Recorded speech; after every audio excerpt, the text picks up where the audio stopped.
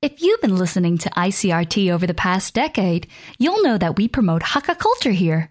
We love learning about Hakka culture, including picking up useful terms and phrases and tuning in for Hakka songs. You can catch the We Love Hakka show and more interviews with special guests broadcasting only on ICRT. Hakka Dialogue, 客家人物专访, is a show brought to you by the Hakka Affairs Council, starting in 2022. Thanks to their support, ICRT is able to introduce more about Hakka culture. In this show, every month I will interview a special guest and start a dialogue on Hakka topics, which include music, performing arts, food, and also so many other things we can talk about. Life is always about food, especially here in Taiwan. Now, if you're in Taiwan, you can always savor some great Taiwanese cuisine, ranging from indigenous cuisine to even cuisines from all around the world, such as Italy, France, and Japan. However, have you ever thought about the origin of ingredients before tasting the dish? What were the temperature and soil conditions like in the place of origin? What is the meaning and story behind the dish? Well, let's welcome today's guest, Hsu-Chung. He is the director of Taiwan Culinary Arts Association, and he's a researcher for food culture. He was a dietitian and earned a master's degree in Gastronomic Science from the University of Gastronomic Sciences in Italy. Upon returning to Taiwan, he dedicated himself to promoting slow food culture, which emphasizes the farm-to-table concept. Please welcome Hsu-Chung 老师. Welcome to ICRT. Hi, everybody. I'm Andy, and my middle name is Hsu-Chung. I'm very glad to talk about the slow food and our Taiwanese cuisine. Would you be able to tell us more about what slow food is? Slow Food Association 就是慢食协会，它是意大利人 Carlo Puccini 在1986年的时候建立。当时是因为麦当劳要在意大利开分店。麦当劳它的广告一直在强调wonderful food， 它用一个 happy day 的概念，让很多的小孩认为麦当劳的食物就是最美好的。这个观点会让 Carlo Puccini 觉得不对，因为传统食物并没有庞大的广告资源，所以呢，他就建立另外一个协会，要来让大家有更多选择。这个协会就是 Slow Food Association， 因为麦当劳是we call fast food. So fast and slow, that's why we call this name. 那 slow food 它的基本宗旨只有3个 ：good, clean, and fair. 那 good 是食物必须美好的，你才会去保存它。Clean 是它必须是对人体健康的，你才有必须去保持它。那 fair 是指它的交易必须是这个公平不去欺压生产者的，所以你必须去保持它。那我一直强调保持这个字的原因是在于说，当我们在谈一个慢食组织，它谈的是一个传统食物对于一个家庭、对于一个地区、对一个国家它的整体的形象，整个 image。那既然是 image， 它在谈的也就是说，我透过它来认识自己，自己这片土地、自己的家庭、自己的生活。Let's slow. Thank you for your very thorough explanation. I just love how you have your philosophy, which represents good, which stands for the quality and flavorsome healthy food, clean, which represents production that does not harm the environment, and fair, which represents accessible prices for consumers and fair conditions and pay for producers. Now, you know, slow food is something so unique. Why did you dedicate yourself to promoting slow food? 我想要在台湾推广慢食，是因为慢食是一个让自己更认识自己国家饮食文化的好方法。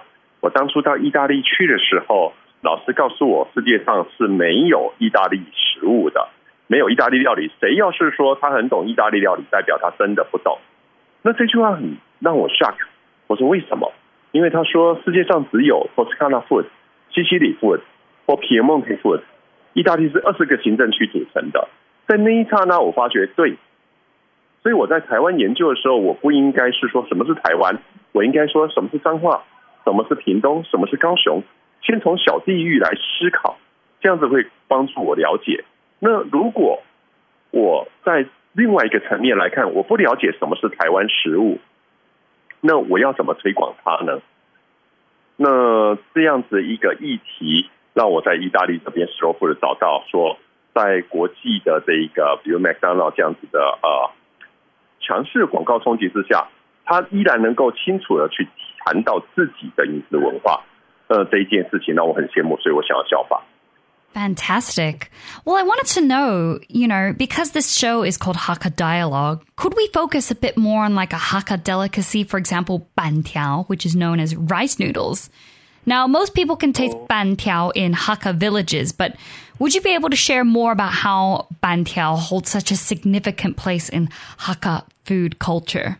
And I want to know, is there a way that the bantiao rice is related specifically to the ingredient, or are there any differences between them? 板条在客家是一个非常重要的主食，在南和北各自有不同的这个支持者，因为某一部分人在北部的新埔这个地方，他们认为要100%的纯米，那在南部这边，他们认为不一定要100%，为了口感比较 Q， 它可以加一点淀粉，就比如说玉米粉或者是马铃薯粉。那板条其实在呈现的过程中，它代表的两个意涵。第一个，在北部，它在呈现的不只是日常，它呈现的是一个祭拜之后，我们在拜拜用完猪肉要用抹盐或加一点酱油，还是怎样去处理？那这个处理完的猪肉切下来就是板条里面的肉，它通常是切肉条，所以它是一个祭拜之后再处理过来口感。那板条再展现出来就是抹盐巴或抹米酒，还是怎么处理的这个肉的味道，加上他们会强调红葱头，所以红葱头的香气很重要。那在南部这边，它通常这个肉是2片肉，那这2片肉是白灼那它是用小韭菜加一点醋，它是一种日常所以呢客家在早期我们有板条这样的文化，是因为它是米制品，大家是种再来米跟米的加工品嘛那后来慢慢衍生出一个生活的品味，然后渐渐有了流派所以我觉得它算是在客家这边很重要的一个饮食文化。No wonder that no matter where I go in Taiwan, I really feel like I'm chasing like a brand new dish, but it all is just in the way that people have created and worked hard to source the ingredients and produce the bantiao. So, if the producer or the caterer wants to promote bantiao internationally through the slow food movement, what actions would you suggest for them to take? 如果是说要在台湾推广慢食的话，我觉得第一个要先去了解你要的生活是什么。因为在意大利慢食可以推得出来，是因为他们有浓厚的底蕴，而且不断去询问什么是自己的生活。那在台湾到底什么是你的生活？台湾如果食物来讲，它是可以分为原住民、闽南、客家、外省以及新移民。那哪一个部分是你要的呢？所以呢，推广慢食，我觉得第一步先是理解你自己，理解你自己之后，再来找到哪一些以前的味道是现在慢慢失去的。譬如在台湾，我会说有一个番茄叫黑柿番茄 Okia， 那这个品种现在慢慢消失了，因为有一句话叫医生会说番茄红了，医生的脸都绿了所以呢，小朋友会觉得番茄就是红色的。可是如果你带了一个5岁4岁的小朋友，幼稚园的小朋友，然后呢你去这个菜市场，那你看到一摊是红彤彤的牛番茄，一通是比较偏绿色皮的，你通常会选红的，所以慢慢的绿色皮的这个番茄品种就消失了。可是绿色皮的品种是台湾南部吃番茄切盘或者煮牛肉汤专门会用的，因为它的味道不一样。所以类似这样，我会说它必须有被推广的可能。套一句 slow food 的宗旨 good, clean and fair， 当你的生活里面有东西快消失，而它是符合 good, clean and fair， 你就可以去追寻为什么，然后呢尝试让别人知道，这是我知道的方式。Fantastic. It's really great to be able to see how tomatoes can make its way around the world. Before we wrap up, I would love to see how the audience can find out more about slow food. Now, it seems that the slow food movement is quite profound, and obviously what we've just heard today is just a small piece of it. So, Hsu-Chung 老师, where can we find out more about slow food if we want to look more into it? I think you can Google 台东 Slow Food Festival. 台湾现在在做慢食的有几个协会在做。那我认为目前做的最扎实的是台东慢食节。那如果想要了解这一块，可以上他的网站，那直接去看。他每年大概有2至3场活动，那每一场都有一个主题。那譬如说上一场谈的是河流，不同的河流所产生的饮食文化的差异性。所以如果在台湾你想要多了解 slow food 的观念，你可以看台东慢食节。那它从2017年到现在每年都会举办3到4个主题。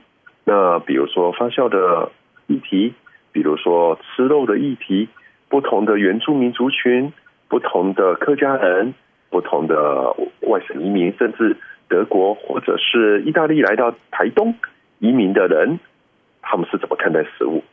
我觉得这是一个很好的 sample。 Thank you so much for your time. I also heard that you had a podcast. Is that right? Yeah. 我的 podcast 呢是徐仲说实话，食物的食，徐仲说实话。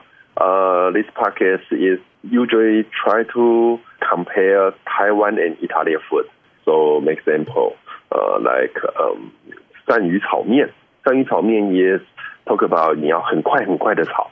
Then we talk about 跟意大利的白酒蛤蜊面它是比较慢慢的煨把东西煨进去，所以会做2种的比较。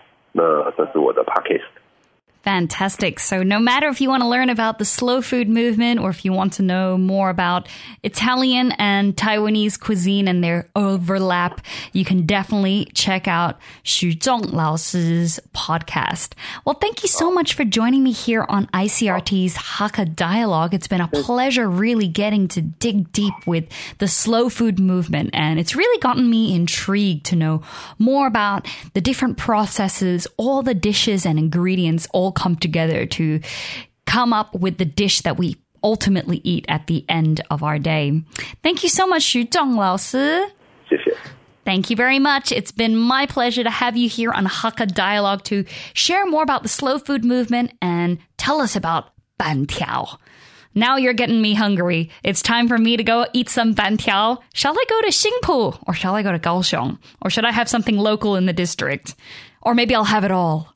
And thank you so much for tuning into Hakka Dialogue this month. It's been a pleasure learning more about the slow food movement from Hsu-Chung 老师. And I'm certainly going to be a lot more mindful about each dish that I take and how the ingredients have all led to the different flavors that I taste whenever I have a meal, especially here in Taiwan. Now, make sure to tune in again next month for more Hakka Dialogue to learn about the Hakka culture and hear from interesting Hakka guests.